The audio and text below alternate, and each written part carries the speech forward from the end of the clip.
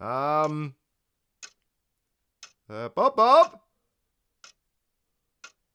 Are you doing the intro? We're recording.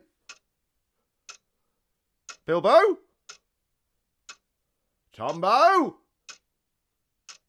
Bob! Where are you? The show started! This is ridiculous. We said we were doing the Halloween show today. What's this? A letter. Written in green crayon. The calling sign of the silly history boys. Dear Pear Bear, it's Halloween! We know it's your favourite time of year as we gallivant off to do real acting jobs like the 100% successful and in-demand actors we are, whilst you toil away doing your boring normal job for that faceless multinational corporation you love so much. Seeing as we're away, you will have to do the episode this week. Cheers, lads. Oh, there's more. We've recorded some lines from the scripts we've been doing at spooky places. Enjoy. And whilst we're not actually doing that show anywhere this week, Tombo is being spooky at Warkworth Castle, and Bob is making people fill their underpants twice nightly at Bolsover Castle. Oh, right. Well, where's Bilbo? Oh, Bilbo's gone on holiday, FYI. Oh, classy, Bilbo. Classy move. Now stop reading this letter and edit the show. Yours, silly, Tombo, Bilbo, and your dear Uncle Bob. Great. Oh, there's a postscript. P.S. You're not in our script because you're mean and you swear at us when we put up tents or gazebos, so just do a spooky thing by yourself. See you later. Bye! I only swear at them, dear listener, when they're being useless. But that's by the by. That is by the by. They've recorded something. Right, give me a couple of seconds, listener, while I just, whip this together, and then we can enjoy it together. Hang on, hush cut, now! Blam, done. I mean, that only took 8 hours. So, let's see how we're going. And tape click.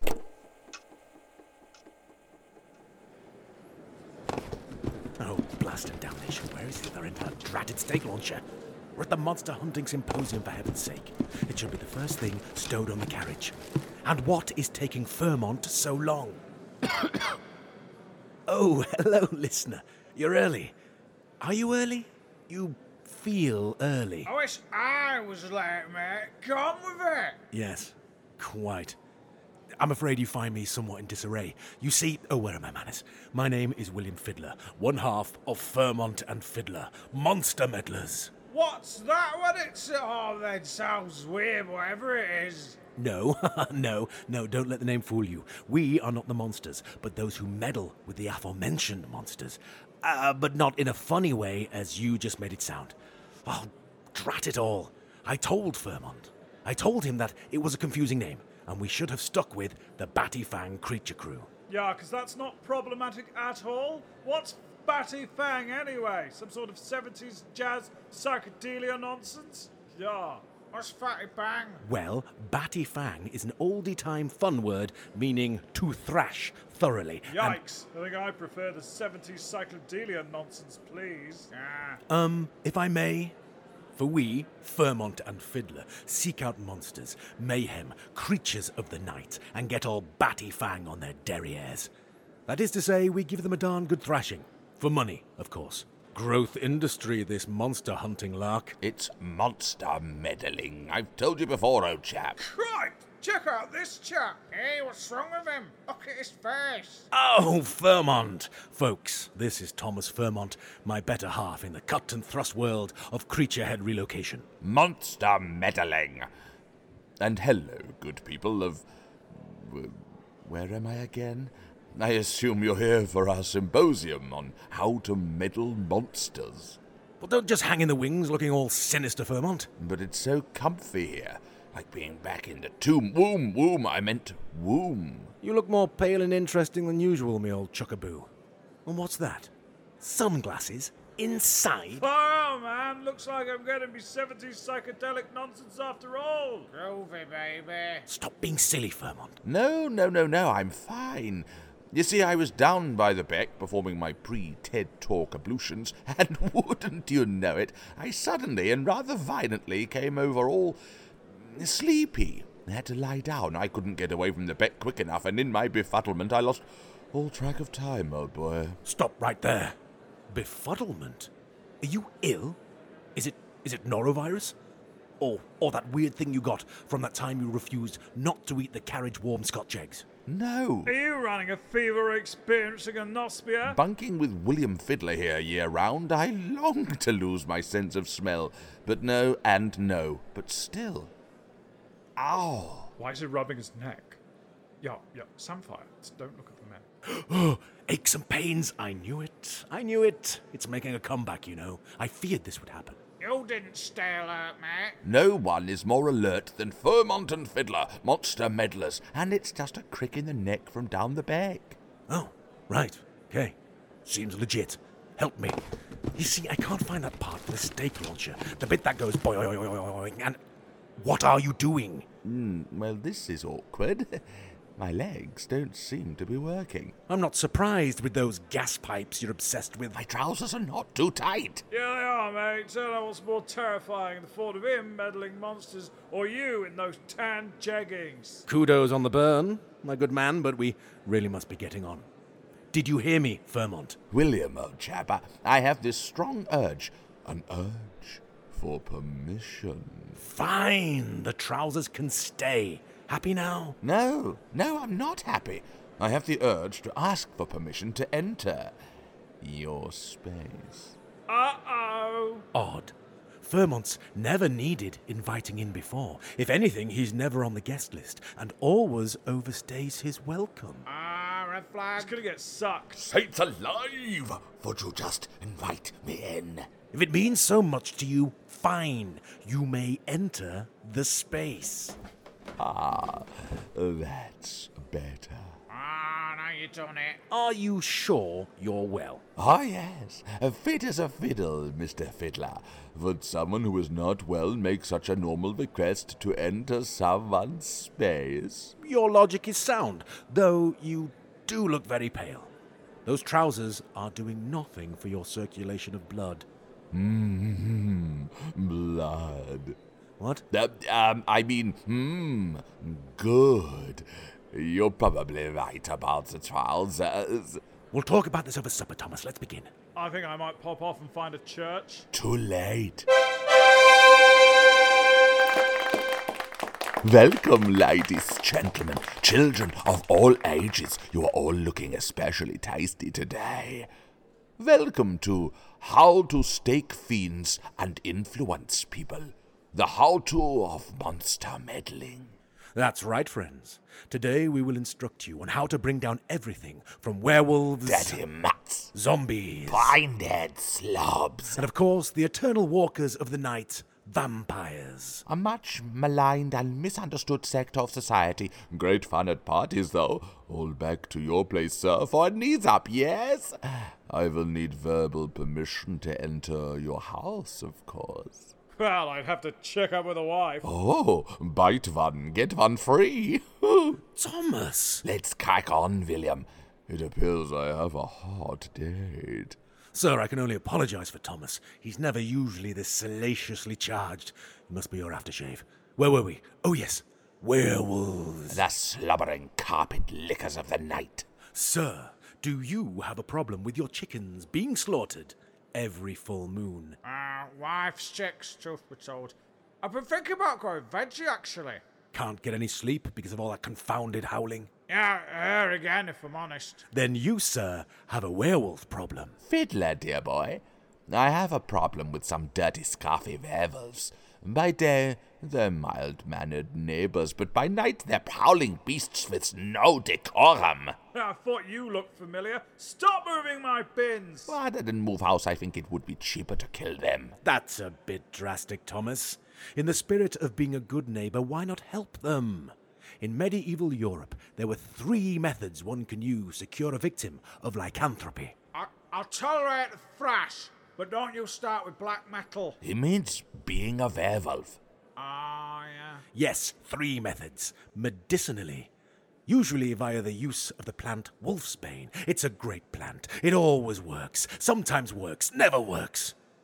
So that takes us on to exorcism. You draw the beast out of the body. Repeat after me. Draw the beast out of the body. Draw the beast out of the body. More. Draw the beast out of the body. Draw the beast out of the body. Louder. Draw the beast out of the body.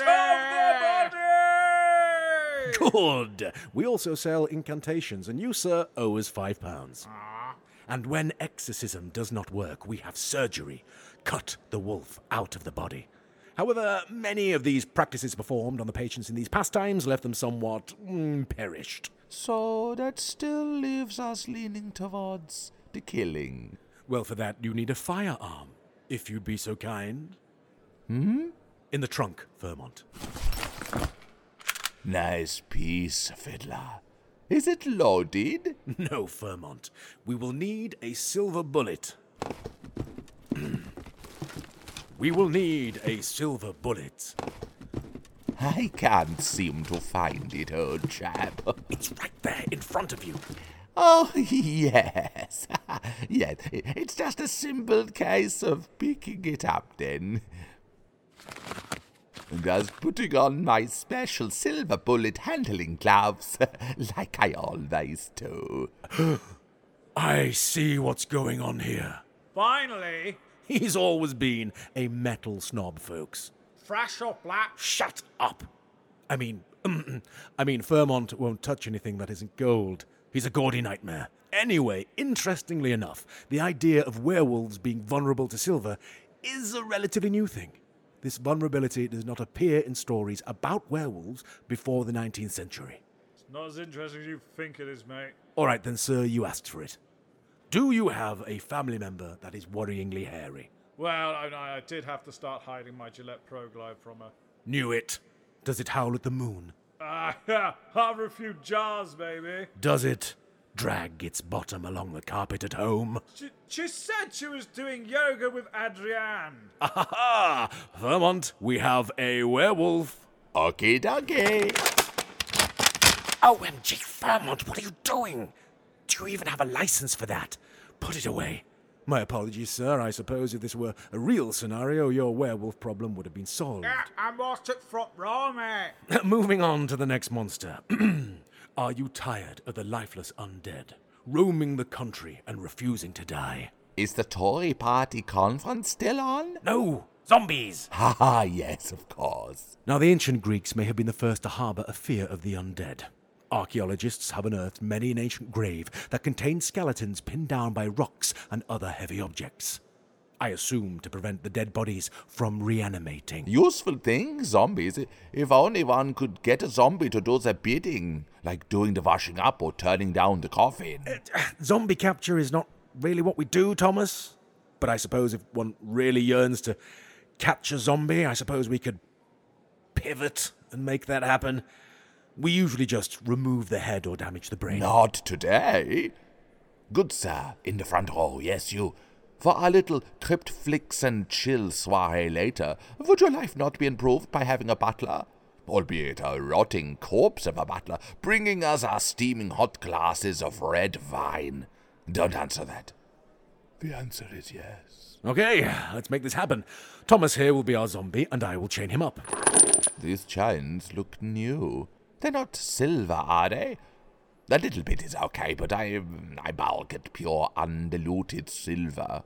Oh, come now, Thomas. Precious metal a poor chain would make. They're steel. Excellent. Chain away. Once you have tracked and captured your zombie, you can chain and padlock it. Fortunately for us, they're not your frenetic Hollywood zombies, but the lumbering, slow-paced zombie of our reality. And voila, a zombie butler. Oh, yes, nice and tight. But I can still carry a tray. Bottoms up. And there we go, sir. One zombie butler for you. But what if I have guests at my soiree? What? I don't want them chundering their cheese on sticks and blue nun at the sight of this rotting monstrosity. Right, okay. Well, every Vermont and Fiddler zombie capture now comes with a free modesty sheet. There we go. gross zombie covered, and bung it in the cupboard. Or something. I'll take 4. Now, please do not try this at home, folks. But if you must, promise you'll use steel. With these chains being steel, they would not be right and proper for holding other nocturnal fiends, like a werewolf, for example. But a human or a zombie, then yes, sure. Contrary to some reports, we have yet to slay a zombie with superhuman strength. But so strong are these chains that it would take something as cunning and as disgusting as a vampire to... Oh. I'm free! What do I win? I must have missed a crucial lock somewhere, folks. But I assure you that no zombie would ever be getting out of these. I'm sure I covered every lock. Thomas, how did you... Well, what about the killing of zombies?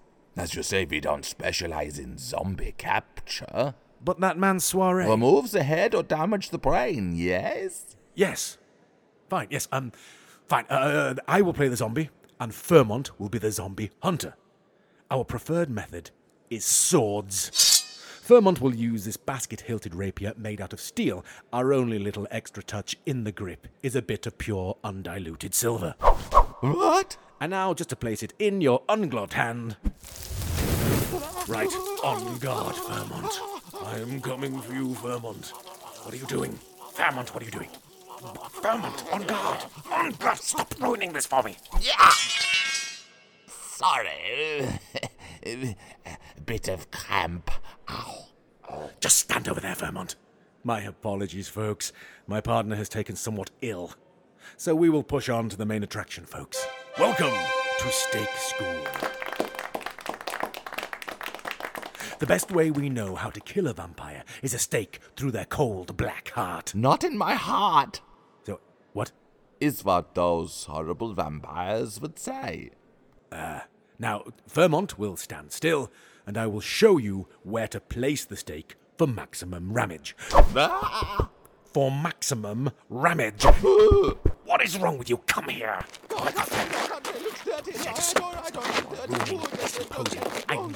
You something wrong.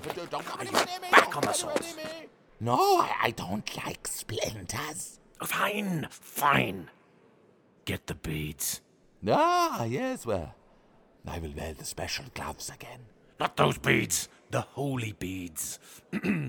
Now, this next weapon is a Hail Mary play, if you'll excuse the inside joke. Now, you can use the vampire's greatest weakness against them, their self-obsession. Imagine, if you will, let's just choose a random scenario. Perhaps they are glamouring a poor man and his hairy wife into some good old-fashioned lifelong regret. As it's monologuing, you can creep up on them and wrap the beads tightly around their cruel neck and... Yeah? Got you. What are you doing? Got my throat! Got my throat! I need some water. I think I will need some, too. It's getting quite hot in here. Has someone opened the curtains? It's bright, though, isn't it? Isn't it very bright? Anyone else feel like it's a bit too bright here for October? Maybe I'll have a drink after you, Oldbean. I'm suddenly rather parched. It's like an unquenchable thirst has taken me. Well, this brings us on to our next weapon. The very useful holy water. Begone, foul libation. Don't waste it! Oh, it's expensive. You know we don't know any local priests. My apologies, William. You know how I get with this hard northern water. You wouldn't happen to have any Brita filter water, would you? For heaven's sake, you can have fancy water tonight at the restaurant. Oh, you booked Cosa Nosferatu, did you? What? It's called Cosa Nostra. You were drawn in by the TripAdvisor review titled Garlic Heaven. Nah, I'm okay for garlic, thanks. Gone right off it. No cheesy garlic bread for me. But cheesy garlic bread is what you live for. It's like your life motto. You've always said, if I can't have cheesy garlic bread, I may as well be dead. Oh my God, you're a vampire. Oh, why were there absolutely no signs? Stand back, everyone. You're about to see a real-life staking in action. Wait, Fiddler. First, look into my eye. Oh, Fairmont, you know I'm really good at memory games. I'm sure they're blue. Now I have you in my power. Yes. All back to this man's house for white wine and nibbles. with his wife. Yeah, still undecided, thanks. What about now? Mini cheese turnovers and echo falls for all. Now, bow to the audience, William. Good boy. Now go wait for me in the car and baste yourself in that fancy barbecue sauce wonderment, will you? That is our monster hunting show, my good fellows. Now, all of you go wait in the car. I have a reservation to get to. Goodbye.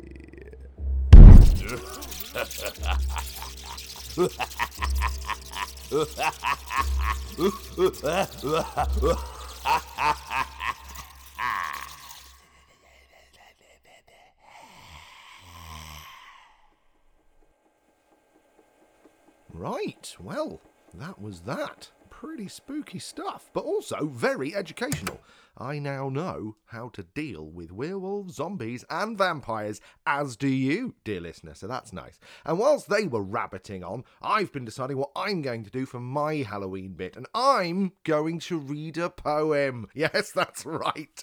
That's right, dear listener, I'm going to read you a poem. It's a poem by Richard Harris Barham, or Barham. I don't know the chap, so I don't know how he likes his surname to be pronounced. And it comes from a collection of things called the Ingoldsby Legends, or at least that's what the website I am reading this poem off tells me. So if that's wrong, tell them, don't tell me.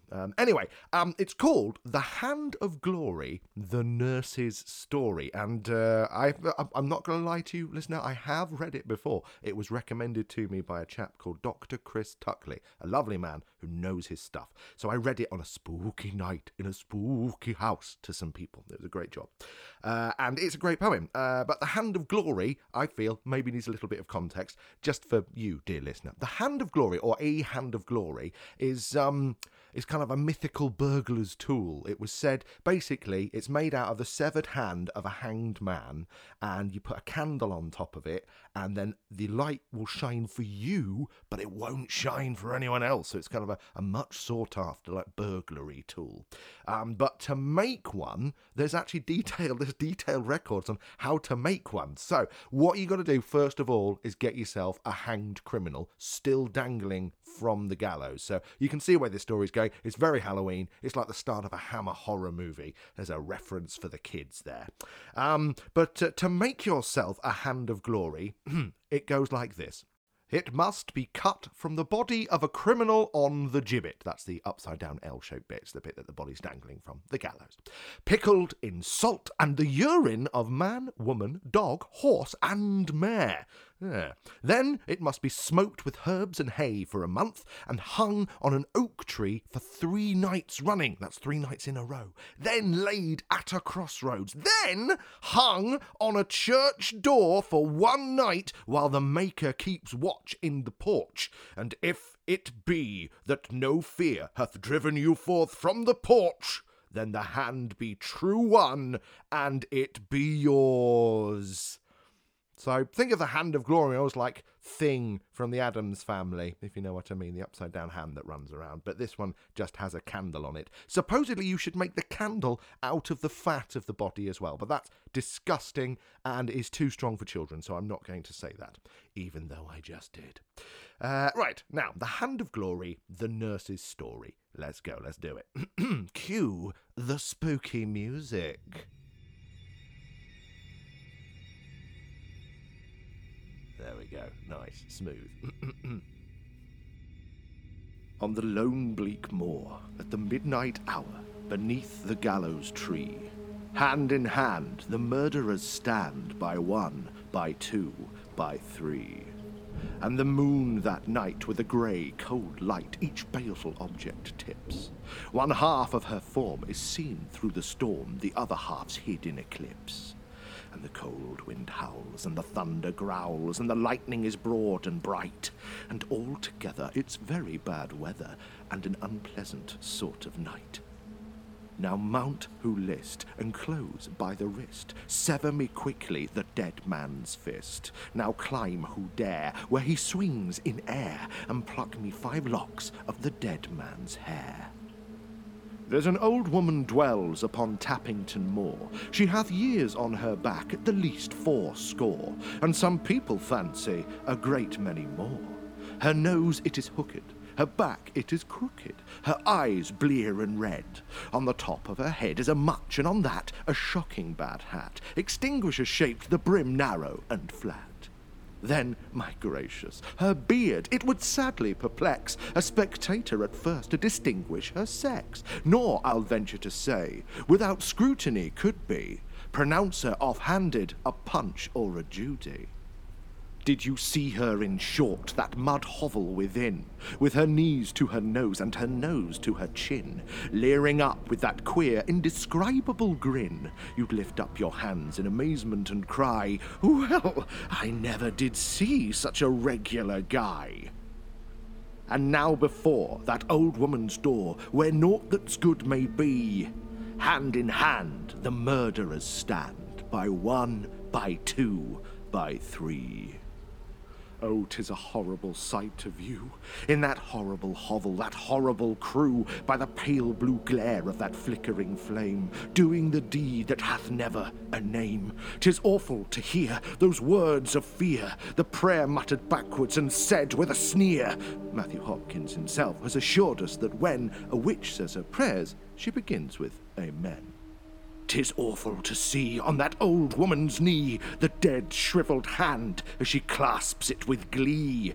And now with care the 5 locks of hair from the skull of the gentleman dangling up there, with the grease and the fat of the black tom-cat, she hastens to mix and to twist into wicks, and one on the thumb and each finger to fix. For another receipt, the same charm to prepare, consult Mr. Ainsworth and Petty Albert.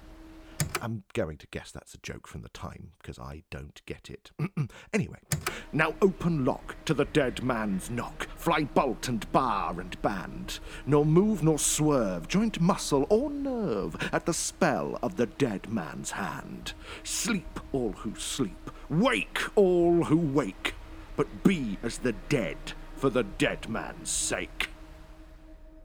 All is silent, all is still, save the ceaseless moan of the bubbling rill as it wells from the bosom of Tappington Hill. And in Tappington Hall, great and small, gentle and simple, squire and groom, each one hath sought his separate room, and sleep her dark mantle hath o'er them cast, for the midnight hour hath long been past. All is darksome in earth and sky, save from yon casement narrow and high, a quivering beam on the tiny stream plays like some taper's fitful gleam by one that is watching wearily. Within that casement, narrow and high, in his secret lair where none may spy, sits one whose brow is wrinkled with care, and the thin grey locks of his falling hair have left his little bald pate all bare. For his full-bottomed wig hangs bushy and big on the top of his old-fashioned high-backed chair. Unbraced are his clothes, ungartered his hose. His gown is bedizened with tulip and rose, flowers of remarkable size and hue, flowers such as Eden never knew. And there, by many a sparkling heap of the good red gold, the tale is told what powerful spells avail to keep that careworn man from his needful sleep. Happily he deems no eye can see, as he gloats on his treasure greedily. The shining store of glittering ore, the fair rose noble, the bright moidore, and the broad double joe from beyond the sea. But there's one that watches as well as he. For wakeful and sly, in a closet hard by, on his truckle bed lieth a little foot page, a boy who's uncommonly sharp of his age, like young Master Horner, who erst in a corner sat eating a Christmas pie. And while that old gentleman's counting his hoards, little Hugh peeps through a crack in the boards. There's a voice in the air. There's a step on the stair. The old man starts in his cane-backed chair. At the first faint sound, he gazes around and holds up his dip of 16 to the pound.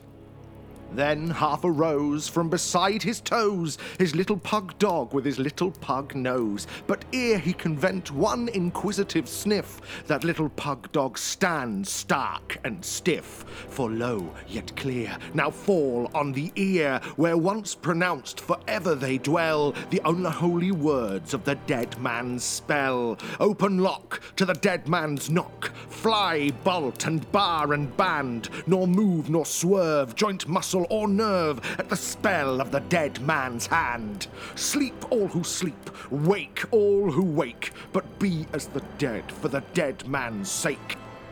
Now lock, nor bolt, nor bar avails, nor stout oak panel thick-studded with nails. Heavy and harsh the hinges creak, though they had been oiled in the course of the week. The door opens wide, as wide may be, and there they stand, that murderous band, lit by the light of the glorious hand, by one, by two, by three. They have passed through the porch, they have passed through the hall, where the porter sat snoring against the wall. The very snore froze in his very snub nose. You'd have verily deemed he had snored his last, when the glorious hand by the side of him passed. In the little wee mouse, as it ran o'er the mat, at the top of its speed to escape from the cat, though half dead with affright, paused in its flight. And the cat that was chasing that little wee thing lay crouched as a statue in act to spring. And now they are there, on the head of the stair, and the long crooked whittle is gleaming and bare. I really don't think any money would bribe me the horrible scene that ensued to describe, or the wild, wild glare of the old man's eye, his dumb despair and deep agony. The kid from the pen and the lamb from the fold, unmoved may the blade of the butcher behold. They dream not, happy are they, that the knife, though uplifted, can menace their innocent life. It falls, the frail thread of their being is riven. They dread not, suspect not, the blow till 'tis given. But oh, what a thing 'tis to see and to know that the bare knife is raised in the hand of the foe, without hope to repel or to ward off the blow. Enough! Let's pass over as fast as we can the fate of that grey, that unhappy old man. But fancy poor Hugh, aghast at the view, powerless alike to speak or to do. In vain doth he try to open the eye that is shut, or close that which is clapped to the chink, though he'd give all the world to be able to wink. No, for all that this world can give or refuse, I would not be now in that little boy's shoes, or indeed any garment at all that is Hugh's. 'Tis lucky for him that the chink in the wall he has peeped through so long is so narrow and small.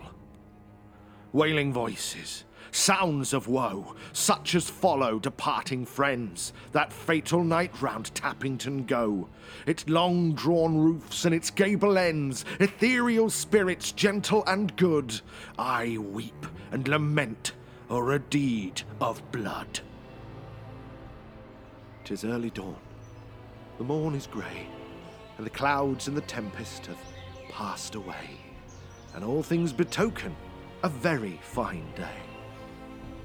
But while the lark her carol is singing, shrieks and screams are through Tappington ringing, upstarting all, great and small, each one who's found within Tappington Hall, gentle and simple, squire or groom, all seek at once that old gentleman's room, and there, on the floor, drenched in its gore, a ghastly corpse lies exposed to the view, carotid and jugular both cut through. And there, by its side, mid the crimson tide, kneels a little foot-page of tenderest years. Adown his pale cheek, the fast-falling tears are coursing each other round and big, and he's staunching the blood with a full-bottomed wig. Alas and alack, for his staunching 'tis plain, as anatomists tell us, that never again shall life revisit the foully slain when once they've been cut through the jugular vein. There's a hue and cry through the county of Kent, and in chase of the cutthroats a constable's sent. But no one can tell the man which way they went. There's a little foot page with that constable goes, and a little pug dog with a little pug nose. In Rochester town, at the sign of the Crown, 3 shabby genteel men are just sitting down to a fat stubble goose with potatoes done brown, when a little foot page rushes in a rage, upsetting the applesauce, onions and sage. That little foot page takes the first by the throat, and a little pug dog takes the next by the coat, and a constable seizes the one more remote, and fair rose nobles and broad moidors the waiter pulls out of their pockets by scores, and the boots and the chambermaids run in and stare, and the constable says with a dignified air, "You're wanted, gentlemen, one and all, for that 'ere precious lark at Tappington Hall." There's a black gibbet frowns upon Tappington Moor, where a former black gibbet has frowned before. It is as black may be, and murderers there are dangling in air, by 1, by 2, by 3. There's a horrid old hag in a steeple-crowned hat. Round her neck they have tied to a hempen cravat a dead man's hand and a dead tom-cat. They have tied up her thumbs, they have tied up her toes, they have tied up her eyes, they have tied up her limbs. Into Tappington Mill Dam south she goes, with a whoop and a halloo, she swims, she swims! They have dragged her to land, and everyone's hand is grasping a faggot, a billet, or brand, when a queer-looking horseman, dressed all in black, snatches up that old harridan just like a sack. To the crupper behind him puts spurs to his hack, makes a dash through the crowd, and is off in a crack. No one can tell, though they guess pretty well, which way that grim rider and old woman did go. For all see he's sort of infernal Jew Crow, and she screamed so and cried, we may fairly decide that the old woman did not much relish her ride. The moral. The truest of stories confirms beyond doubt that truest of adages, murder will out. In vain may the blood spiller double and fly, in vain even witchcraft and sorcery try, although for a time he may scape by and by, he'll be sure to be caught by a hue and a cry. And that's the end of that poem. It was a lot longer than I remembered it being, boys and girls, dear listener. Well, there we are. Wasn't that spooky? Woo! So basically, they went to the witch and they got a hand of glory so that they could sneak into a posh house, murder an old man, steal all his jewels, but then the page boy saw them and then they went to the pub and they got caught in the pub and the page boy went, "That's them, officer," and then a little dog with a little nose, it was a pug, also identified them, and then they were hanged, and then the old woman was taken to hell, by the sounds of it, by a spooky horseman. So there we are! Halloween! We'll see you in a couple of weeks. See you later, bye!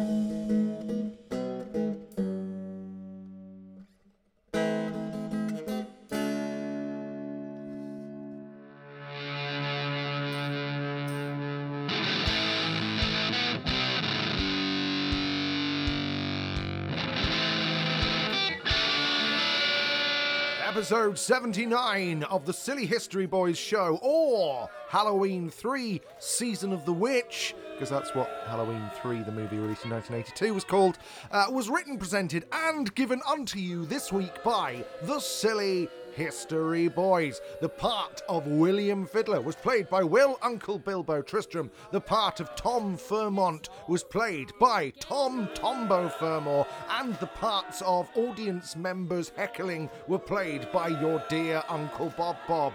And your host for this week was me, Stu the Pear Bear Perry. Hello everyone. I also read a poem. You might remember that from 44 seconds ago when I finished reading it. It's Halloween. That's why we've done this episode, because they're all away being real actors, and I'm here by myself working for a nameless corporation.